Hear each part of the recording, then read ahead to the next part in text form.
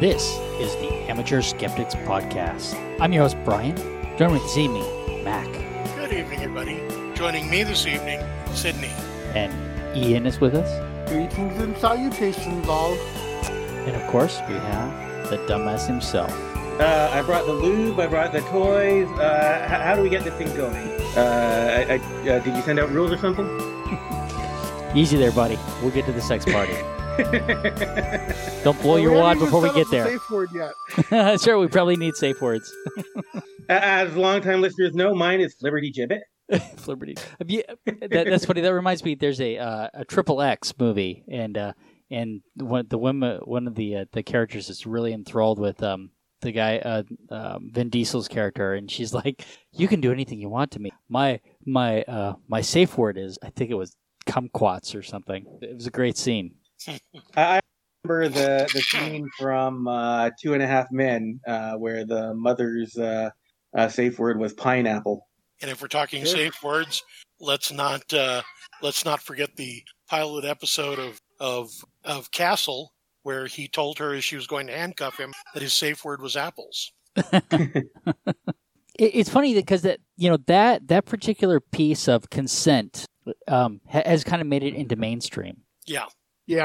That's part of consent. I mean, the safe word is part of the consent process. Yeah, it's the. I guess it's revoking of consent. Okay, right. Sure. And it's trying to say, listen, when I say this word, you can't mistake it for anything else. Right. Basically, because a lot of people do like reluctant play during sex things, and you gotta give that rein, I think. No, I think so, because there's something they said, for no, don't do that to me, and really wanting it, right? And so you do have to create that. Not participating in BDSM, having a safe word is probably not a bad idea, just in case something goes wrong and you want to express, I'm really serious about this. Stop. You should be able to revoke consent at any time during not just sex, but many different types of places. The safe word is a good idea. Yeah, but making the safe word something that when you hear you're going to like, wait a minute, that doesn't sound right. Oh, wait a minute, I know why. Just saying stop, you might. Stop is such a brief and easy thing to sometimes even miss hearing. But if it's something like, especially saying something like no is like that's something that somebody might say during sex as they're actually liking it. But if someone says pineapple out of the blue, you're going to be a bit puzzled and pause and processing it. And like, oh. Hopefully it's not just like something that they're just saying and they haven't told you what it means beforehand. Right. Well, okay, but my safe word actually would work even if you didn't know it, because it's Ted Cruz. And nothing shuts down sex like that. You say that during sex, and it shuts everything down. It's over. My safe word is time delay lock. Time delay. Is it Bluetooth? Because they lock those things permanently now. No, it just opens at 9 a.m. with the rest of the band. I see. All right. Well, anything else going on that we need to Well, the fire that I mentioned earlier is mostly contained. That's good. Yep. That is good. There's a bunch of guys wearing helmets, throwing a pigskin around game thing going on this evening. Oh yeah, that's about the superb owl. The superb owl. That's right. You can't say it, can you? Oh God. The superb owl where they throw around a pig. Jeez. All right. Georgie and Amon go on vacation. Always on vacation, those two. They're going on another vacation? Apparently. Well, you have to realize these guys have a lot of free time. The hotel's been around for thousands of years, so these vacations aren't like all piled up. They're spaced out, like once every century or so. So, because Armand really isn't big on the whole vacation. He much prefers the idea of going on a working vacation. So that's quite often what Georgie kind of has to use to get him to go. It's like, we'll study a new architecture, a new science or something that we can incorporate into the hotel. So. But this time, the story is called A Spirited Locale, and it is Georgie Armand dealing with a haunted house in very much the Georgie Armand fashion. All right. And that's all I want to say. I'm drinking alcohol right now, so I am a spirited dumbass. You're drinking alcohol? I am. So am I. Cheers. See, now I got to get someone to join in. Yeah. What are you drinking? All of us. What are you drinking? I am drinking a dry white wine.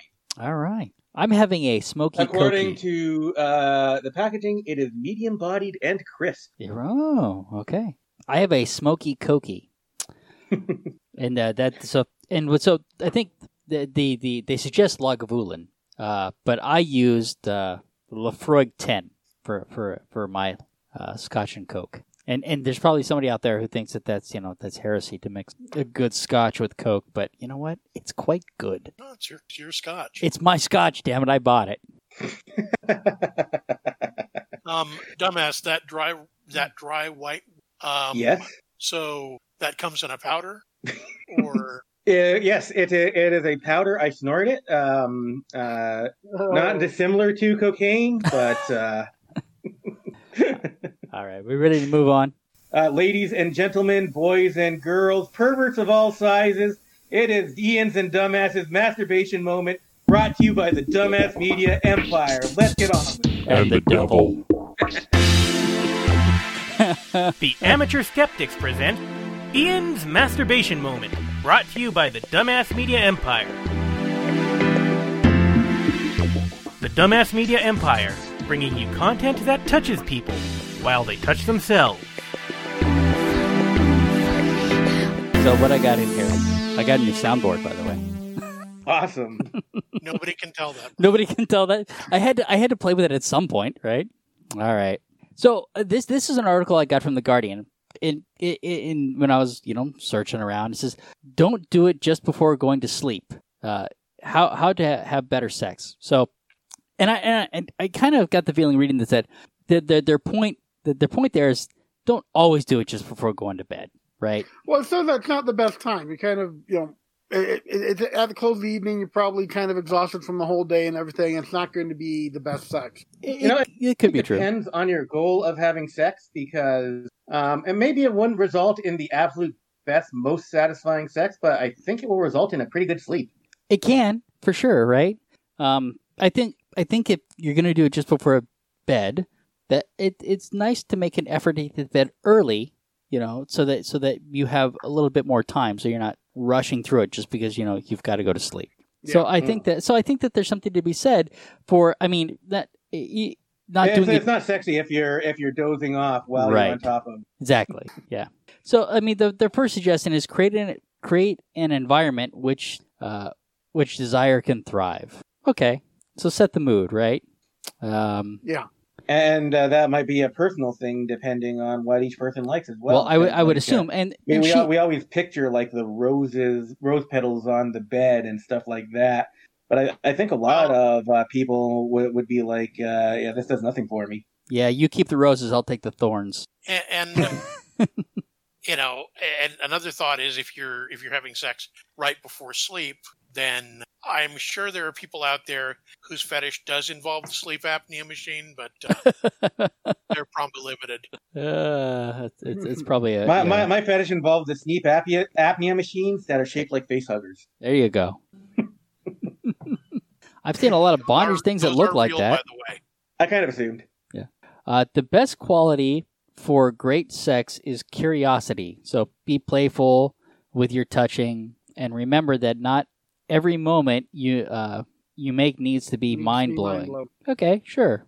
I think that is like kind of an insightful piece of advice because I know there's like criticism of porn for setting like unrealistic expectations, and there's some truth to that. I kind of think that porn is like it's just like any entertainment. It's a fantasy about things happening if they work like perfectly and absolutely visually pleasing, which things don't always work out in reality the same way they do in fantasy. That's why it's a fantasy, right? Right. So like it's good. It's one of the good things to keep in mind that sex in real life is often awkward and messy, but it can still be pleasurable, and you don't need to feel inadequate if things don't work out as explosively as as visually pleasingly as they do in porn.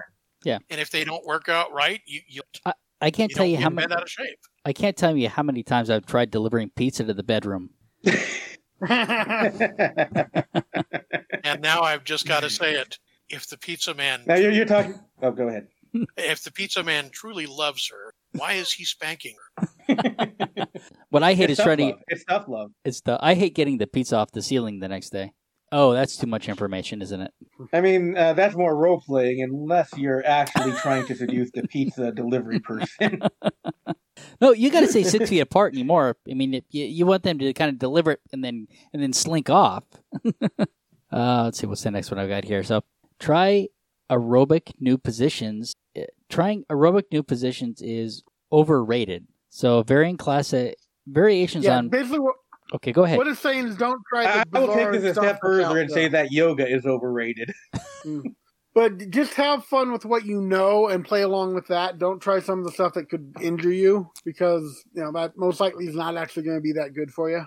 I've never seen like an exotic position that you see even in porn that it's like, yeah, I want to have sex like that. It's like that looks like a lot of work, and that's kind of not what I'm here for. Well, yeah. I know I'm not strong enough to hold my partner in some of those positions. Yeah. The Cacao Sutra, I think, is more of a document to look through, to be like fascinated at the things people can come up with, ways to have sex. But I think very few people will actually treat it as a guide for ways that they want to have sex. It's probably not a great manual for that. Yeah. Brian, we all do know, though, the type of porn that you watch generally just involves, a guy's ass box. Hairy man asses, baby. Hey, I got a great idea for a video. Do they need to be hairy? Oh, for me? Yeah. Excellent. A shaved man ass? No, I'm sorry. There's just no point in that. I mean, some man asses are naturally unhairy. We shouldn't shame here. Okay, fine. They can play too. I'm just not paying as much. Let's see. Stop having sex just before sleep. This actually comes from my mom. It's from The Guardian. Your mom, who is very concerned about when you are having sex with your wife. Well, I mean, the writer in this article, I think, I don't know, we'll have to look, but it's a game changer. If you want to get better at any other activity, you wouldn't wait till the end of the day. You would you wouldn't do it at the day. And when you're knackered, right? Knackered. Absolutely not. Evening sex can be lovely, but but she champions afternoon sex. There you go. See, I think I'm thinking it over, and I think the idea of a couple that's like dead tired, trying to have sex and just like penetrating and like giving a few thrusts and then falling asleep in each other's arms. I think that is a lovely picture. That's not a bad picture. Yeah, and she says in here, yes, evening sex is lovely, right? She's not saying don't do it. She's saying make some room for afternoon sex, when you don't have to rush things and you have a little bit more time and, you can explore more, right? So in this one, avoid chasing the orgasm. I've been guilty of making this. I've been guilty of making sex goal-oriented that forced...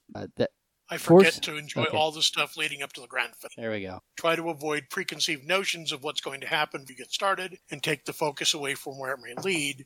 It's best when you're and a penile orgasm doesn't automatically signal the end of sex. Yeah, I like that. I mean, of course not. There are so many other things you can do after a guy has come. I mean, like, I don't even think that's really the main part of it. I mean, like, I enjoy more like using my hands and my tongue or whatever.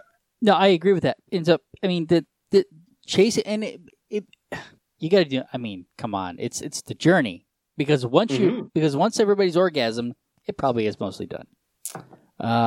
Great sex involves lube, and of course, the notion that you shouldn't need it is outdated and unhelpful. Lube is great.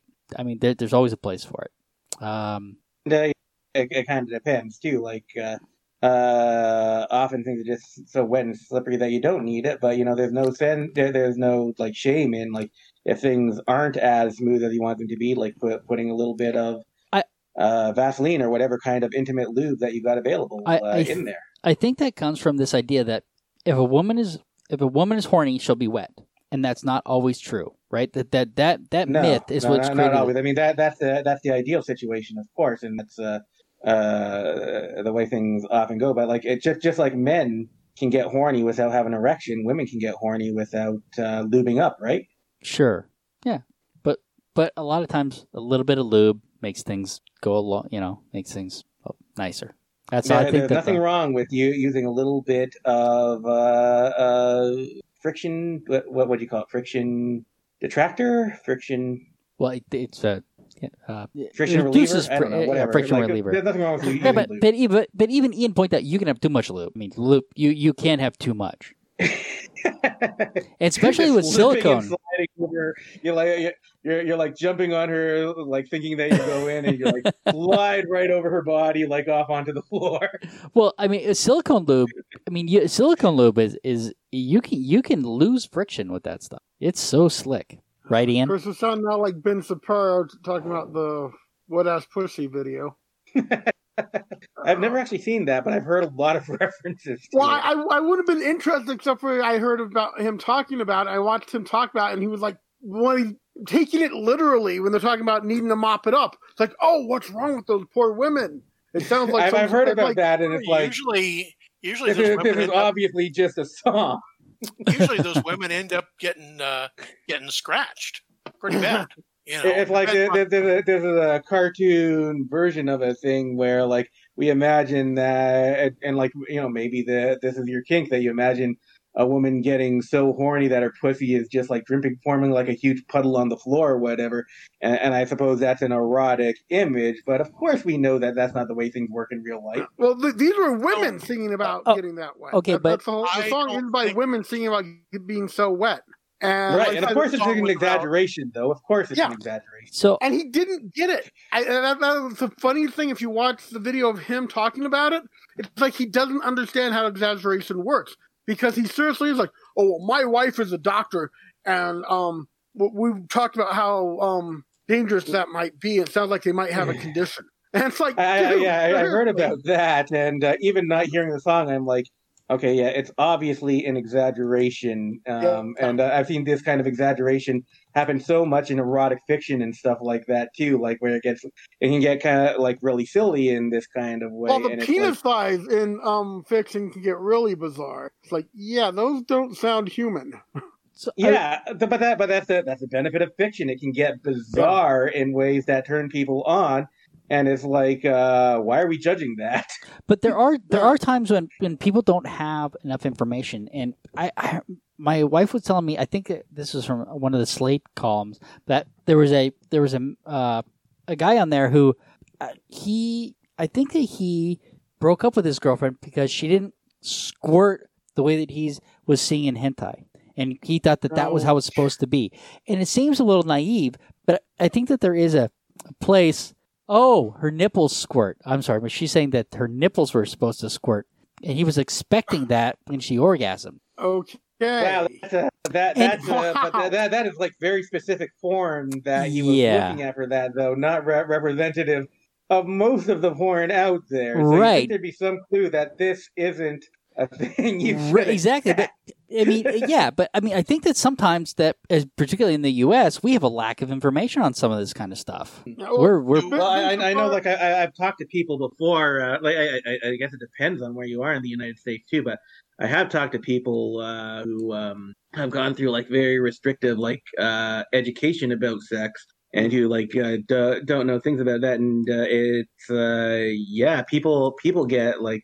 Really weird ideas when the truth about it, I think, it shouldn't really be that controversial.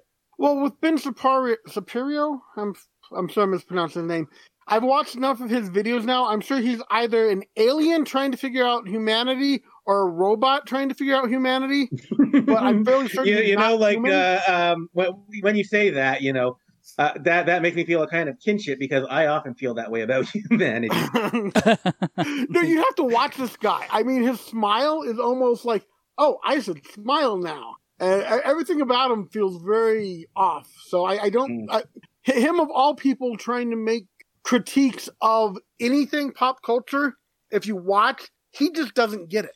And so you wonder about his upbringing. And like I said, the wet ass pussy video to me was like the pinnacle of that. because he did not get a thing on that video. It was almost like, I don't understand the whole idea of sexual arousal. So yeah, I think that's a thing. I think like if you put out any kind of thing, that there will be a certain segment of the population that just doesn't get it and thinks that they do, and will like say things. I remember watching a John Oliver episode not too long ago. I forget what town it was, but he was making fun of this town, and he showed like clips of people from the town, like just speaking out, like, "Oh, I don't think that this is that bad of a town," and not realizing that he was just having a laugh at them. He didn't really care about the town or think that it was bad. He was just having fun. You're talking about the sewage plant. Yes. Yeah, yes, and I think though, I mean that went both ways, right? Because he made an offhanded crack about the town, and then the town, the guy who was the mayor, he just I think that was all in good fun. I don't think the mayor was really pissed, but he put up his video saying, here the John Oliver Memorial Sewage Plant, and of course then John Oliver went, I didn't want a sewage plant before, but now I want it more than anything else, because that's how he rolls. I don't know. That's a whole funny thing. I really don't think the mayor. It's funny just seeing like the townspeople who disagreed. Standing up and like standing up for their town, like seriously thinking that this was a serious thing, that John Oliver was really coming down on their town and attacking, not understanding that no, he's not. He is just having fun. Yeah, it was just a jab, right? Yeah, but here's the thing. Brian didn't think we had enough content. Yeah, I know. Here we haven't even gotten past this. We're way off that. But here's the thing. He got his sewage plant, right? I mean, the town, because he gave the town a bunch of money to charities, and they gave him a sewage plant. He got it now. Now it exists, right? Mm-hmm. But the mayor was being playful, but maybe some people in the town didn't quite get it, right? That's possible. But I think the mayor did. Yeah. The mayor was just hitting back. Anybody.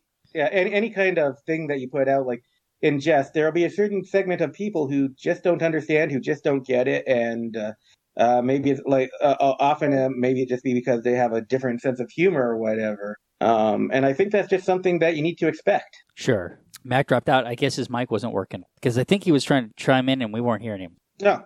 Oh. All right. Let's finish this article up. It is. He didn't just fall asleep on his keyboard. That's a Mad Cat thing to do. Well, we're going to talk about virtual sex parties, which Brian, I feel like I was misled when you invited me to our meeting today. Yeah. Okay. So this is interesting. Okay. So, yeah. Okay. So you might have been. Maybe I misled you a little. That's just the little devil in me. I mean, I came all prepared and everything here, and I come to realize that we're just doing a regular podcast. I feel betrayed. Well, I'd like to say I'm sorry, but I got you here, so. I'll put it behind me. With great difficulty. I will forgive you. All right, thanks. Even sex parties have gone online during COVID, and so this was an article that talked about how I did read the article. But now I'm off my game. I think this makes sense. But how they're structured is what actually it brought me actually to the I put two articles in here. One basically that talks about how they're going online, and then another couple that actually went to one. But so they're going online. I mean, what to say more than that, other than maybe like moving on to this article. I've had like online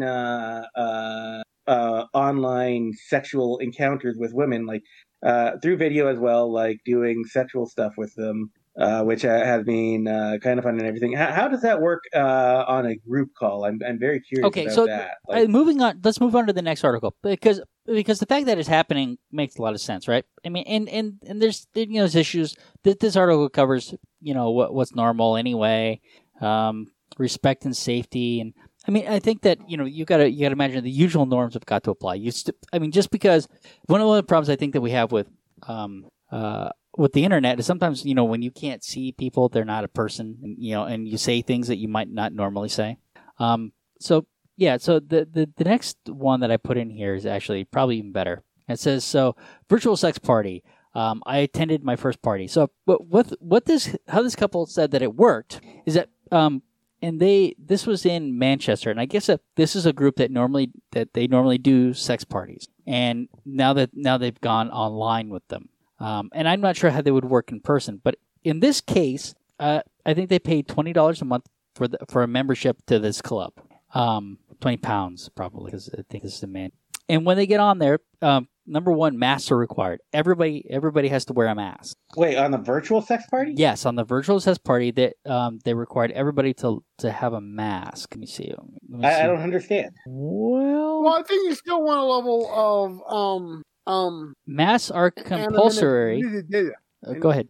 I'm trying to remember. Okay, so anonymity. The words. Yeah, yes, just want some anonymity. So masks are compulsory at the start of Killing Kittens virtual sex party. So it says at the start. So maybe it's okay to take them off later.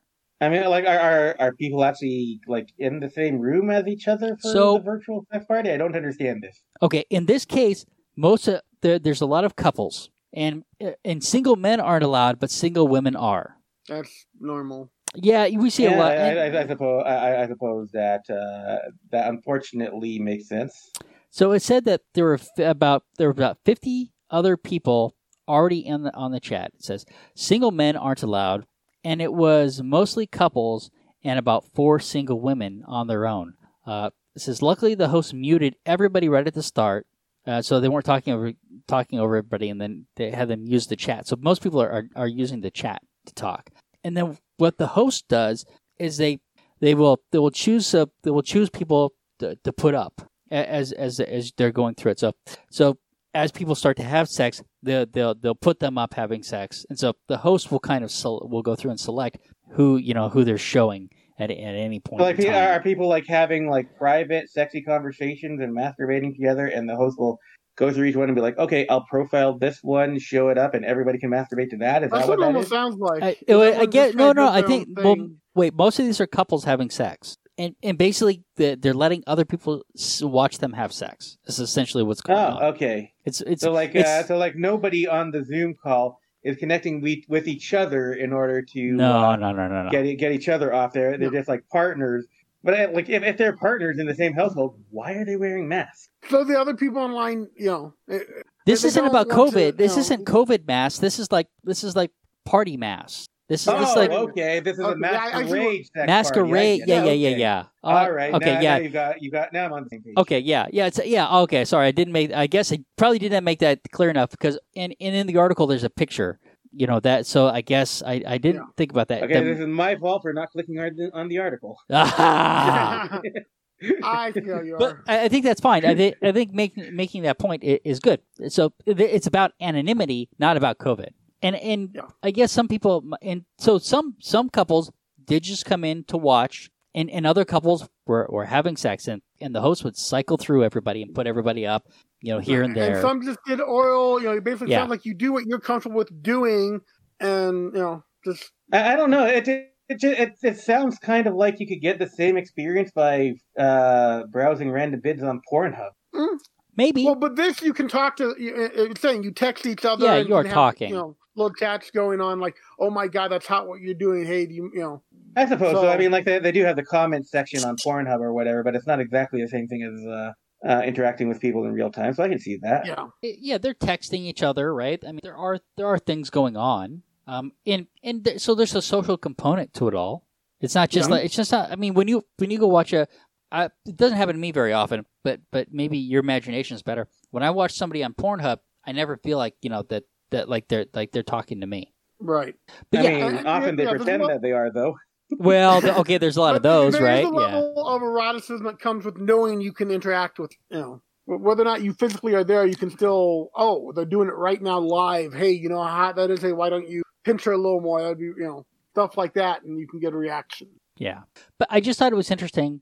Obviously, the idea that of having these online kind of group sex experiences for this couple made them feel more comfortable, and eventually they'd like to go, when they can, actually do it, in person, right? So it kind of, might make people more comfortable with the idea, and so that then they can move, to another group, or actually go visit the group. One thing you could do here that I could see turning over into the in-person real well is people showing, okay, I have a setup to do the play. Why don't we, we'll do flame play, we'll do electric play, we'll do one of the plays and show you it because that's what we're into. And then when you get to the live stuff, you can say, hey, does anyone do this stuff? I'd like to experience. Sure. I definitely see where this could. Yeah.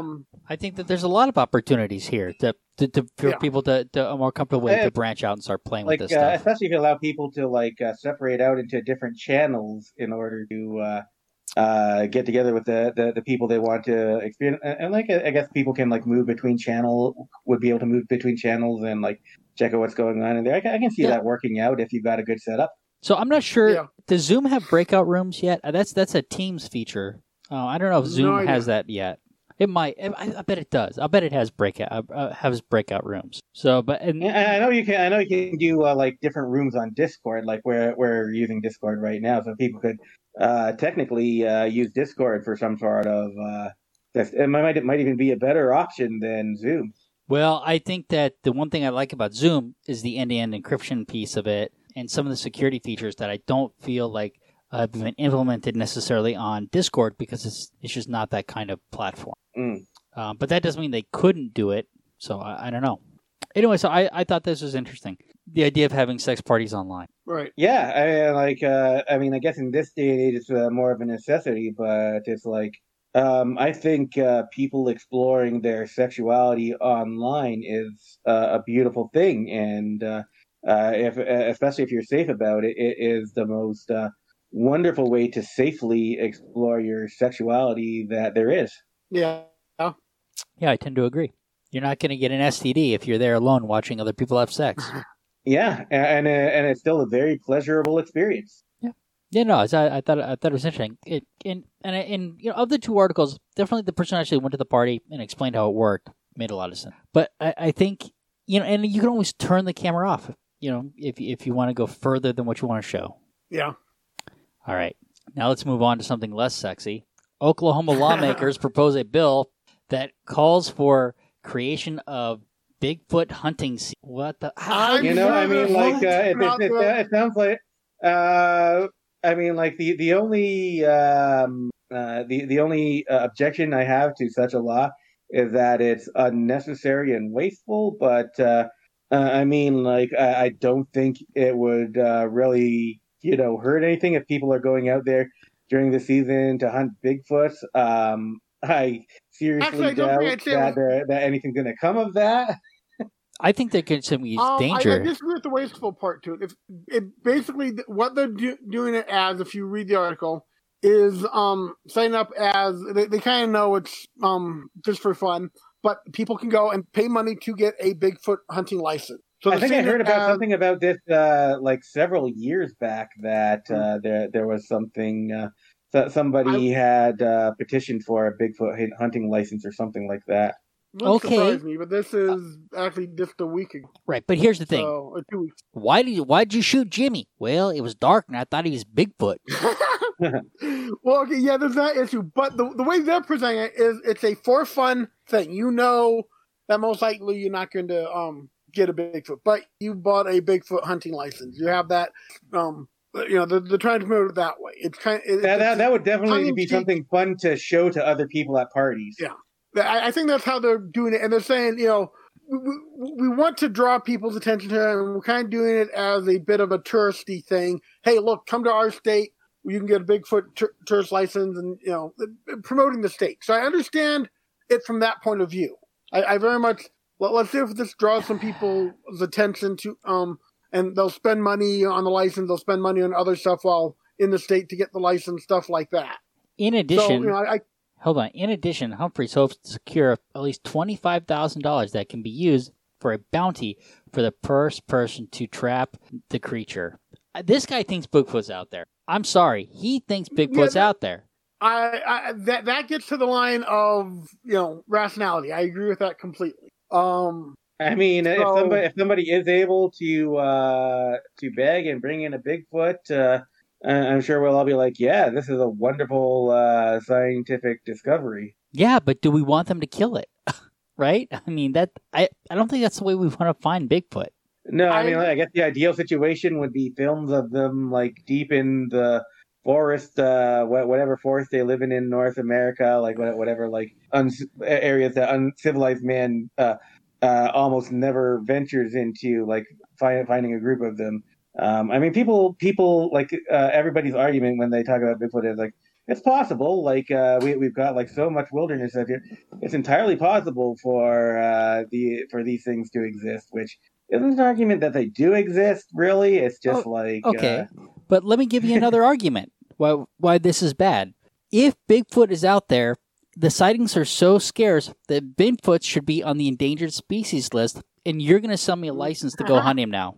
Right? I mean, which is it? Is Bigfoot out there plentiful enough that we need to cull the herd, right? Which is why we do hunting licenses, or is it so rare that we want to track it down and observe it in its natural habitat?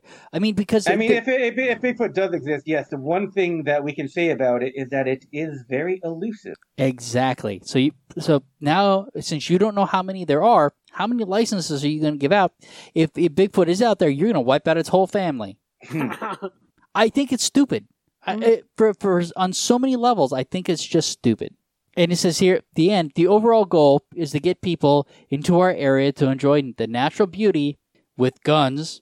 I mean, that's the subtext, right? And have a great time with guns. And I'm sure there are a lot of guys who believe in Bigfoot will just take this opportunity as an opportunity to hang out with friends, camping or whatever, and hoping to see a Bigfoot the same way like ghost hunters walk around and imagine that they see signs of ghosts in abandoned places or whatever. Yeah.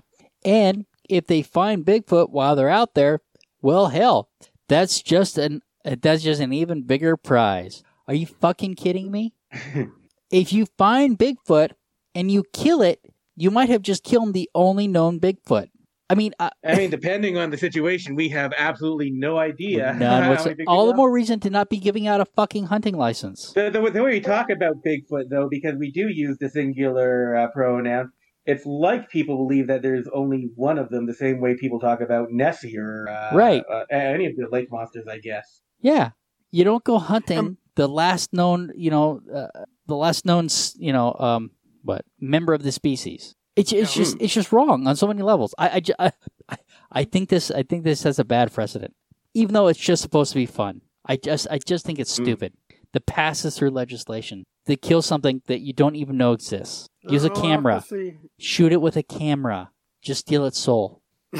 Yeah. And Brian, yeah, to your response earlier about how this doesn't mean sexy, we both know there's Bigfoot erotica out there. There are people that think this is highly sexy. So.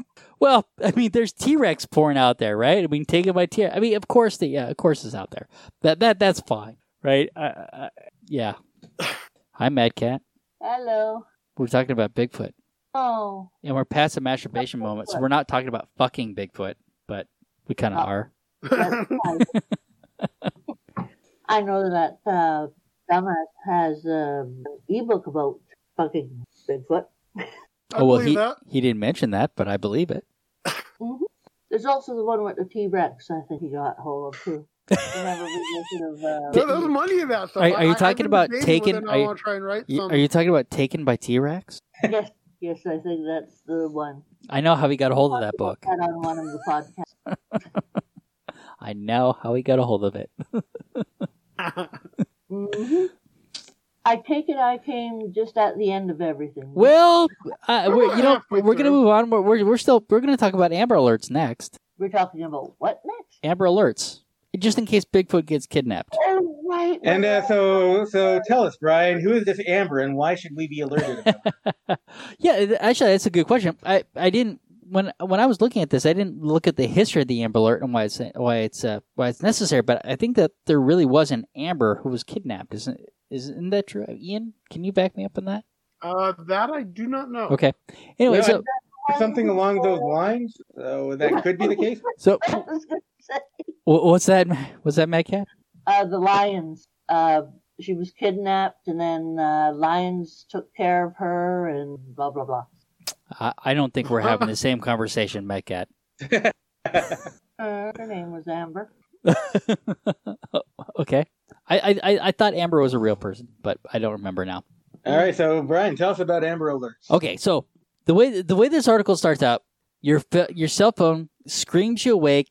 Let's see, for one day, it's an Amber Alert about a child missing from her home, and it's about 100 miles away. Yeah. And the reason that I looked this up is I went when my phone woke me up for an Amber Alert in the middle of the night, I was like, do these things even work? I've had the same question, and like online, if you even question it, people will lambaste you. Like, it doesn't matter if this is like relevant to you personally. We need to get the word out there. This is a child that's missing. Okay, and I think that there's something to be said for that, but I think it's okay to also say, does this work? Right. And this article says that it does. And one of the big things, it works if people actually pay attention, right? If they actually look at it and say, okay, well, this is what we're looking for, and actually act on it, it can potentially work, according to this article. So it says, since December 12th, or December 2012, there have been 53 missing children safely recovered. That's what it's saying. And it does actually point to a source on that I didn't read. NCMEC and Family Promises, Partners in Child Protection. So is this who's actually doing the Amber Alerts? I don't know. Maybe I'll have to look in more to that. But anyway, but what they're suggesting is that it actually works. Since the inception of the Amber Alert in 1996, there have been 924 children safely returned. NCMEC has a new report analyzing 195 Amber Alerts issued nationwide in 2017, and it shows impressive results. Of those 195 alerts, 2 children were still at the time of the report. Were still missing at the time of the report. All others had been located. Now, is there any kind of control group about children who didn't have Amber Alerts put on them? No. I'm not sure how you do that study. I mean, you can do like a before and after Amber Alerts. I'm sure like not all children that go missing. Oh, I see what you're saying. Amber Alerts as well. What are the statistics on children that have gone missing that an Amber Alert wasn't put out about? Okay, that's a reasonable question. It doesn't say anything about it. It says about 6 of these children were found dead. But that's pretty good. Of the 95, they recovered 188 of them, right? Mm-hmm. 87, 187, whatever. Well, no, they found 193, and so it'd be 187 alive. Okay, yeah. See, so the report says Amber Alerts were directly responsible for 39 of these children who were safely recovered. So of those 195, the Amber Alert recovered 39 of them directly. Right. So there's good reason not to turn them off on your cell phone. So, but one of my questions was, okay, so I get these all the time, and the person might be in San Antonio, where the alert is goes out, and that's 200 miles from me. And what this is saying is that it says 100 miles, really? And it's saying yes, that's necessary to cover that amount of ground. So right. you're looking at the center, and you're going out so many miles in every direction. And it says and the examples is a 17-year-old boy who was abducted in Idaho was found in Arizona, and a 14-year-old girl from Surprise was recovered 350 miles away in Nevada. So they can be moved across country. And so here it is. So why was the Amber Alert started? The Amber Alert was started is named after a 9-year-old Amber Hangerman who disappeared. Who disappeared in Arlington, Texas, where the witnesses say that it was a black pickup truck that grabbed her off her bicycle and drove away. The child's body was recovered in a creek near the home. Her murder remains unsolved. So there really was a girl named Amber. I was correct, and I probably know that because I read this article weeks ago. So, do Amber Alerts work?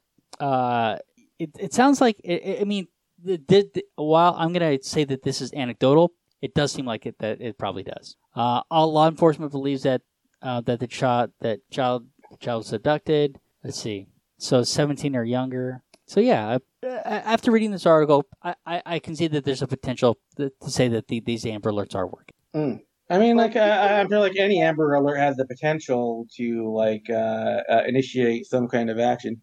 My biggest problem with the Amber Alerts on the phone is that there doesn't seem to be any differentiation between the level of seriousness of the alert. Like, a tornado warning is given the same blaring klaxon as a missing child. And, like, even when they send the message, like, okay, everything's clear, we found the child, everything's over, they still use the same blaring klaxon in order to inform you at like 2 a.m.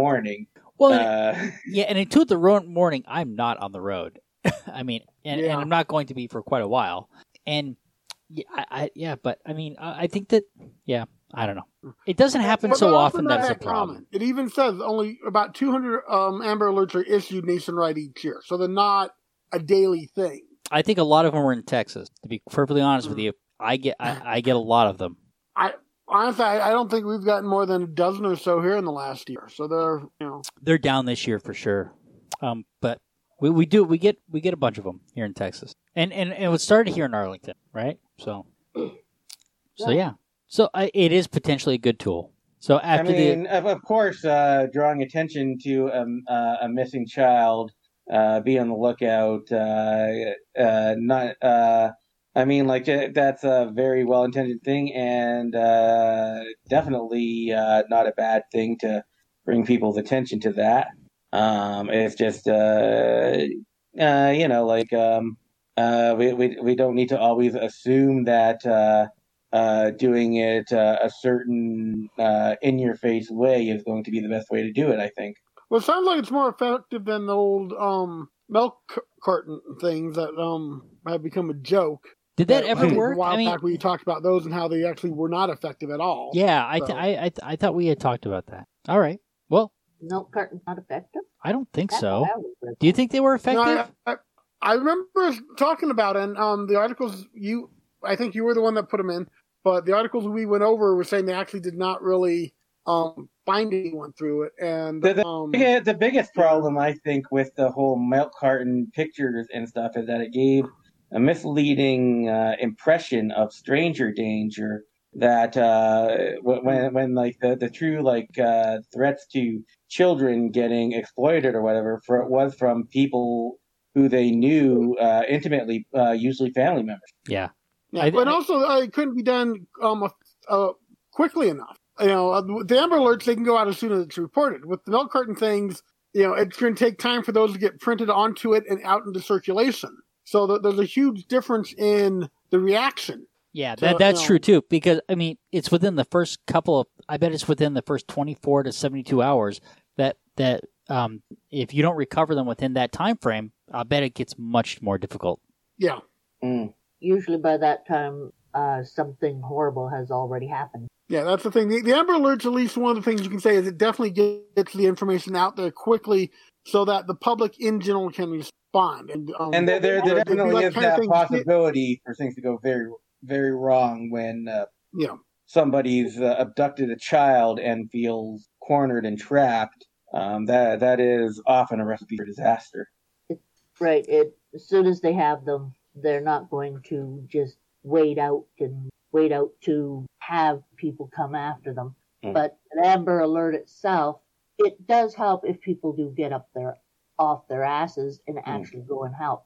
The big thing about the Amber Alert that causes me disquiet is the whole if it's for the children, anything is worth it. And we got to put so much energy into protecting the children, and whether we're being effective is a secondary consideration.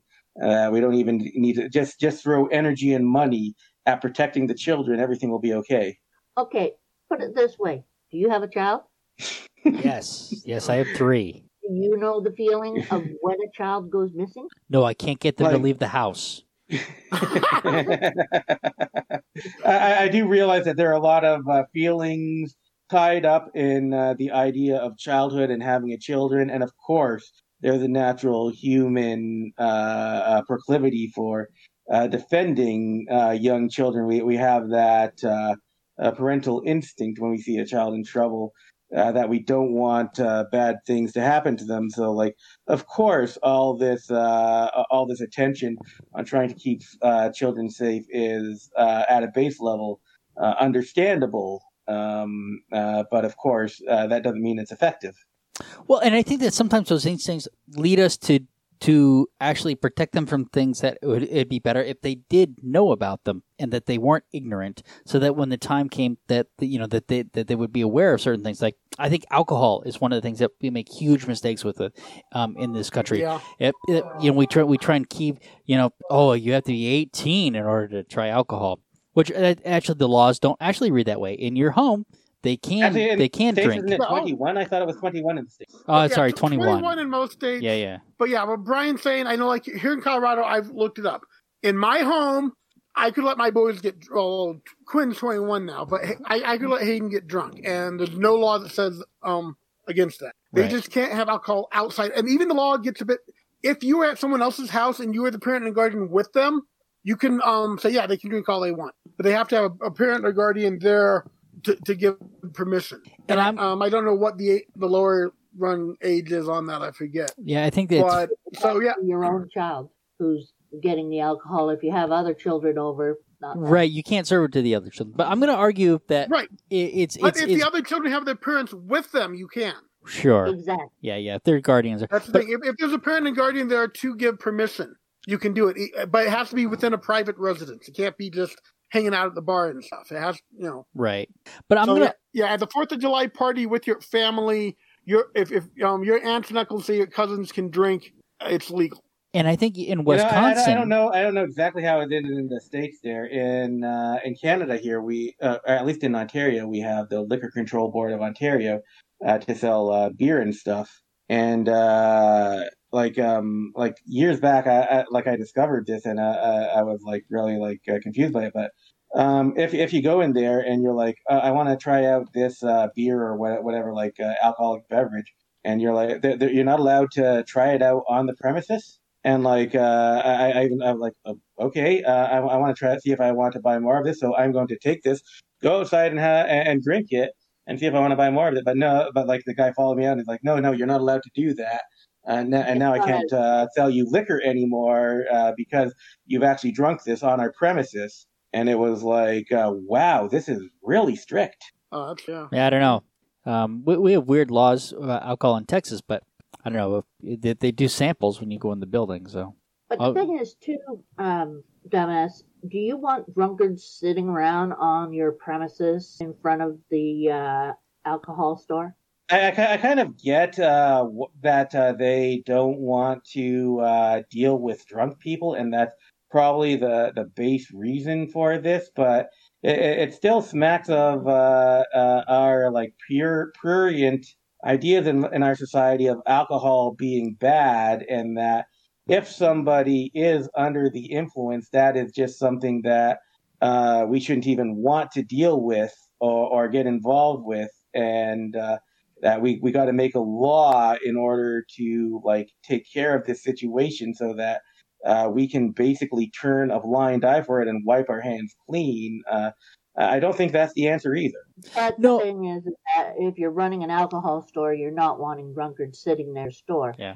Plus, people are not supposed to be drinking out in the open either. You can be charged for that. I can understand some of those rules, but I mean, we make a lot of exceptions here in Texas. I mean, if you go down to Galveston, there's a strip where you can be on the strip and drink. Usually, if you leave that strip, you can't anymore. Right, so there's stuff like that too. So there are plenty of exceptions to these rules. But anyway, what I would argue is that it's better for kids to experience that at home and make it less of a taboo.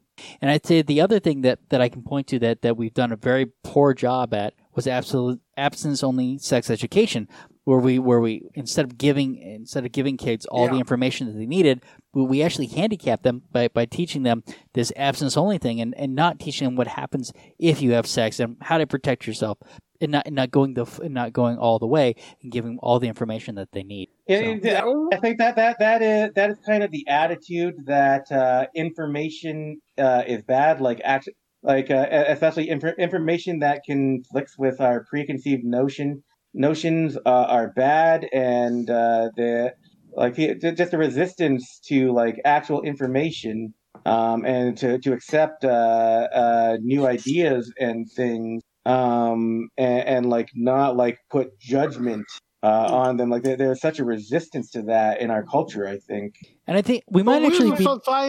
We as a society like to overreact to things concerning our kids. You know, you talk about the Halloween candy poisoning and razor blades and apples. Yeah. I remember my parents actually warning me that if anyone gives you a little sticker to lick, don't lick it. You know, because they had heard on the news someone was handing out acid. And I think that I would even go as far as to say that a lot of our drug policies are encouraging the same kinds of things. Oh, definitely. Yeah, well, yeah, I remember the first times I learned about pot thinking this was, oh my God, this is going to really mess you up and destroy you and make you an addict and everything else. And so far my experiences, no, it doesn't. It's actually not that big of a deal. I was just recently listening to a podcast on DARE and how that was a big thing for a while, but people, it eventually became clear that, this doesn't work. And like all the studies are saying that it doesn't work, but these guys are like accepted like into schools, and they're like telling kids lies. Yeah. And a lot of like overtones with other messages that kids are being guilty. We are just and I wish I'd caught on to this as a kid. Like I was like very like good boy, like into the whole like, oh, they must be telling us the truth, but like they were essentially lying to us. Yeah, we like to guilt our kids into good behavior and make it sound like what's going on is a lot worse than it is, just because we think it makes them safe, and we're very much guilty of that as a society. Yeah, yeah, it's like it's a whole idea that the outcome what's the saying? Justify the means. The ends justifies the means. That's it. Yes. Yeah. Where like we got to get the kids off drugs. That is our primary thing. We any other considerations, whether we should be doing this or not, we shouldn't even consider that, because of course we should be doing that. Drugs are bad. Which that's right. That's the attitude, right? Don't do heroin, but make sure you take your Adderall. yeah, we do have some hypocritical ideas within all that. So I even know this one, Brian knows her. I'm not going to bring up her name, but I had a weird Facebook exchange with this one person who she was saying that she's afraid of letting her kids play out in the yard without her supervision because she just knows they're going to be taken. I was like, actually, no, it's very rare. It's not going to happen. If you teach your kids the basic stuff of not going off with strangers, they should be fine playing in your front yard. And she was busy trying to say, oh, you never let your kids. Like, actually, we were pretty lenient with the boys. I know Hayden from a fairly young age was going across the street to the school regularly without any adult supervision. He never got kidnapped. I know when I was in single digits, I was riding my bike around all over the place. Yeah. But to actually try and convince her that, yeah, your kids are actually probably extremely safe in your front yard because abductions are very rare as it is, and statistics say it's most likely someone they know. So you and your husband are in a good relationship. So right there, 75% of the chance of them being abducted is gone because neither parent is going to abduct them. We've all gotten these incredibly like these images of things that child abductors are doing, riding around in unmarked vans, offering free candy, or standing around in trench coats in alleyways, being like, "Hey kid, want to try some drugs? First kid is free, and then it's a trap because you get addicted." And these ideas of these people that probably don't even exist, at least in a meaningful sense. Like maybe there's some weirdo somewhere who does something along those lines, but it's like this is just a complete fabrication. However, like you said, you don't have to watch your children every minute of the day because if your children know, they're going to know if this person comes near me in a van, I ain't going to go near it. Okay, but the stranger thing is overblown. We should say that there's nothing wrong with being a little safe, with having like some sort of safe password with your child or anything. Like a little extra precaution that doesn't take up too much time. There's nothing wrong with that. Yeah. But our society likes to promote that stuff, likes to have us have a bit of paranoia over that. Maybe. That is That is true. There is that fear of it. You had one more article in here. Americans don't think like citizens; they think like shoppers. Do you want to cover this, or are we done? Let's do it. Okay, go ahead. Let's do it. All right.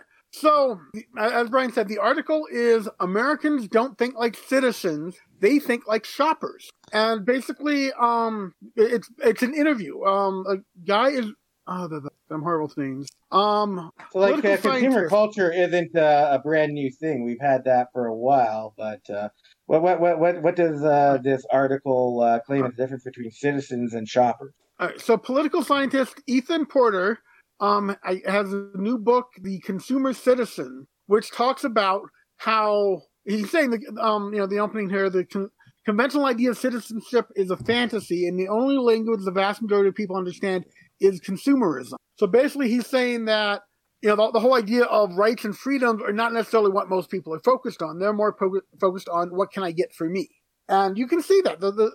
I think there is an accuracy to that.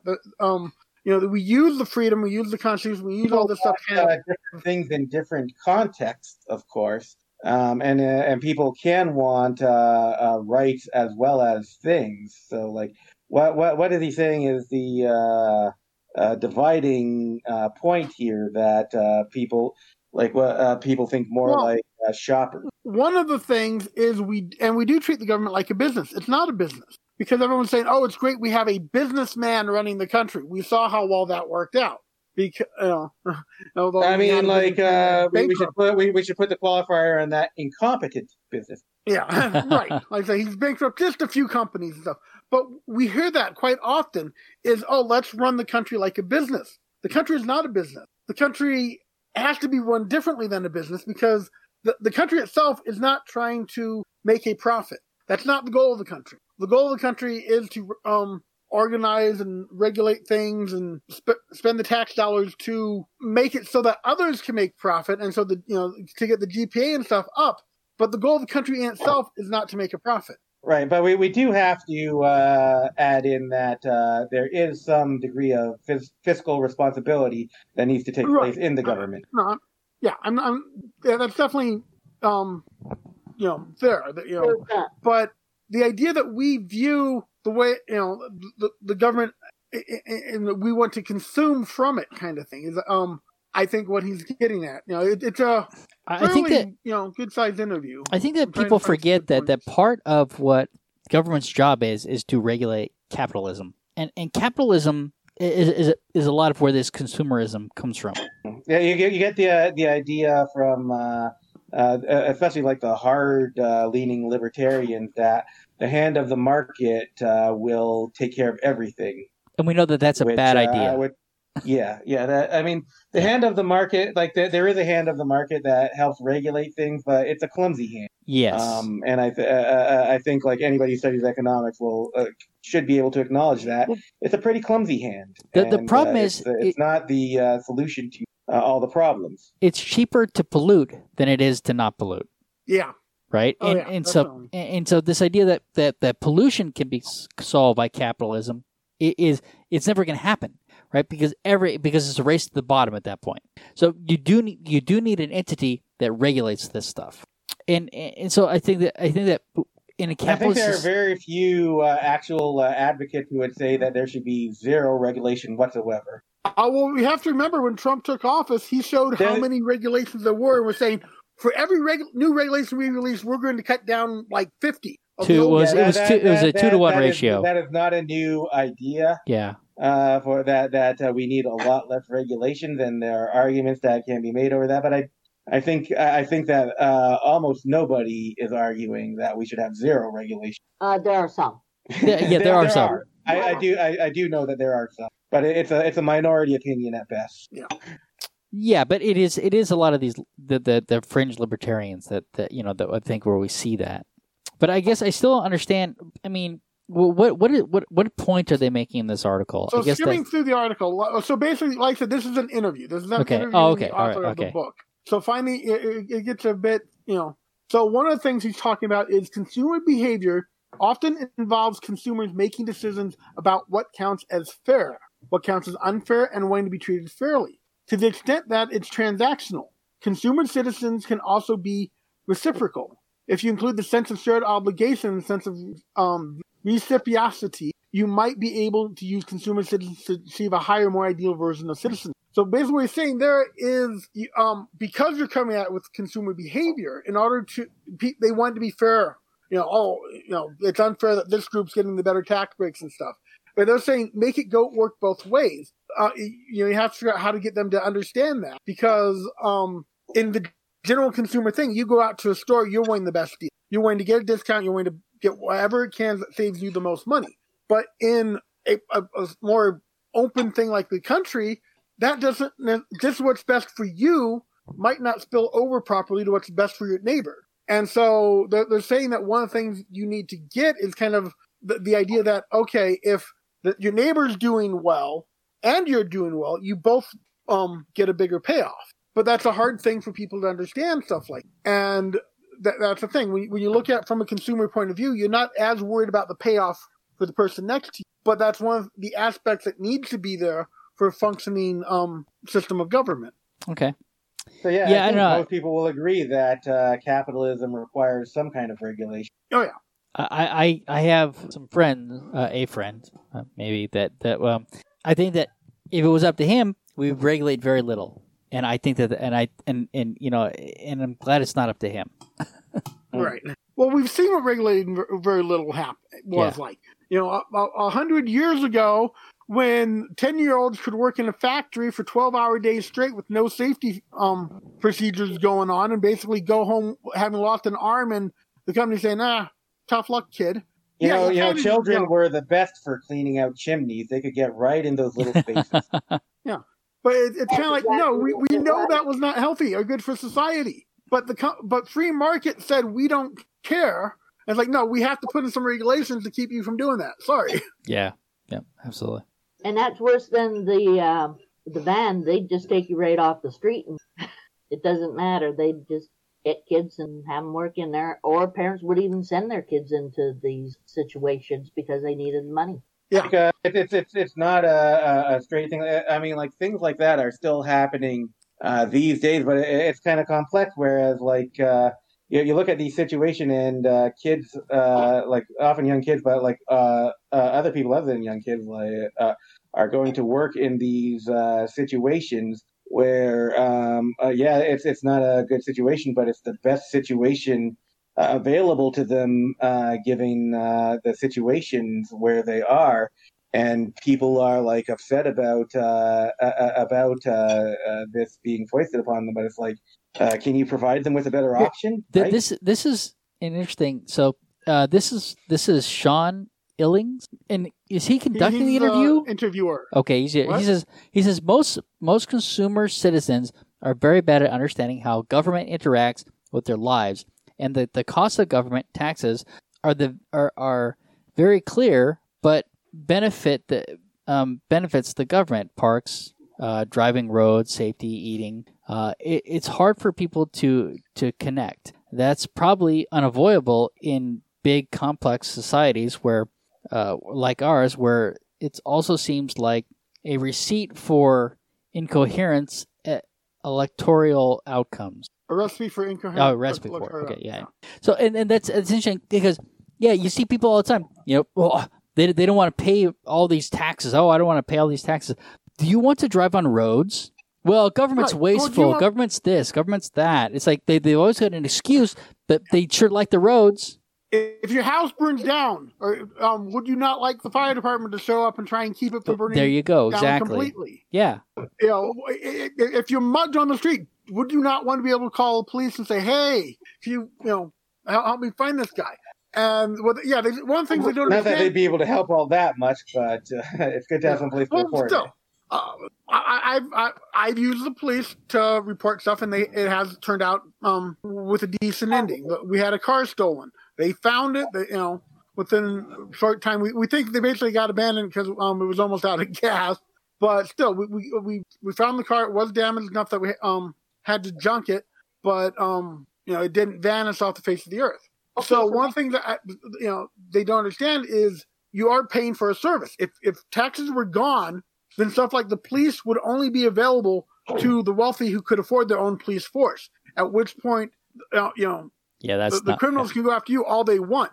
And we have a history of fire departments being for hire, where they'll show up to the fire and wait for you to be able to pay them or agree to pay them before they take action. And you don't want that. Right. Exactly. Yeah, I think there are a lot of people who put the context as capitalism versus socialism, when like nothing is that clear cut, and we've got government programs that cater to the public good that are worthwhile. And it's not a clear cut thing of this is socialism and this is capitalism. It's like, all right, yeah, we're in a capitalist system, but we've got other things that it's a hybrid system. We've got other things that are kind of socialist. We've got libraries, we've got fire departments. Right, we have social programs. And we take them all for granted, and people don't actually understand. There is a cost to all that. Yeah. Mm-hmm. Yep, that's true. So Sean asked that question. Ethan, the author, replies, and one of his replies is, there is a key point in the book. The less politically knowledgeable they are more likely to prefer political candidates who give them fewer direct benefits compared to the costs they pay. By contrast, the people who are more politically knowledgeable are more likely to prefer candidates that offer them direct benefits, who offer them benefits beyond the value they Yep.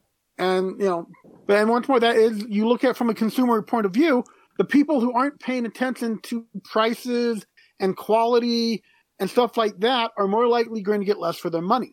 While the people who come in knowledgeable, okay, I know for a fact the grocery store down the street has my favorite crackers on sale for $1 cheaper per box. I'm going to hold off buying till I get to them to save the money.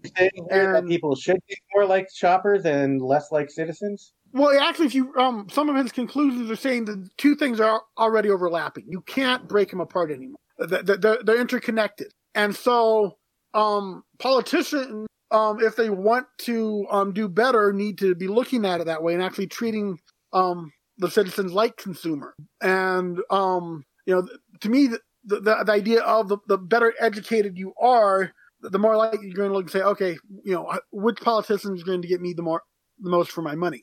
And that'll also depend on what your life situation is and what policies the politician are advertising or advocating.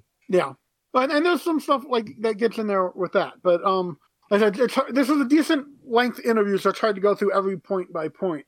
But all in all, from what I've skimmed through and been reading and remembering, the whole idea is it's already interconnected. You're not going to be able to pull it apart. But at the same time, the politicians can learn to use that and guide that, and us as the consumers need to be more aware, more educated in the benefits versus the cost. We can look at universal healthcare as a great example of that, because the way it's presented from the conservative side is, oh, look at this high cost of doing it. But they're not talking about the benefit. And if you look at from the more liberal side, it's like actually the high cost balances that out with the cost you no longer have to pay for your health care. And in general, if you look at what has happened across the rest of the world, your benefits are a lot better.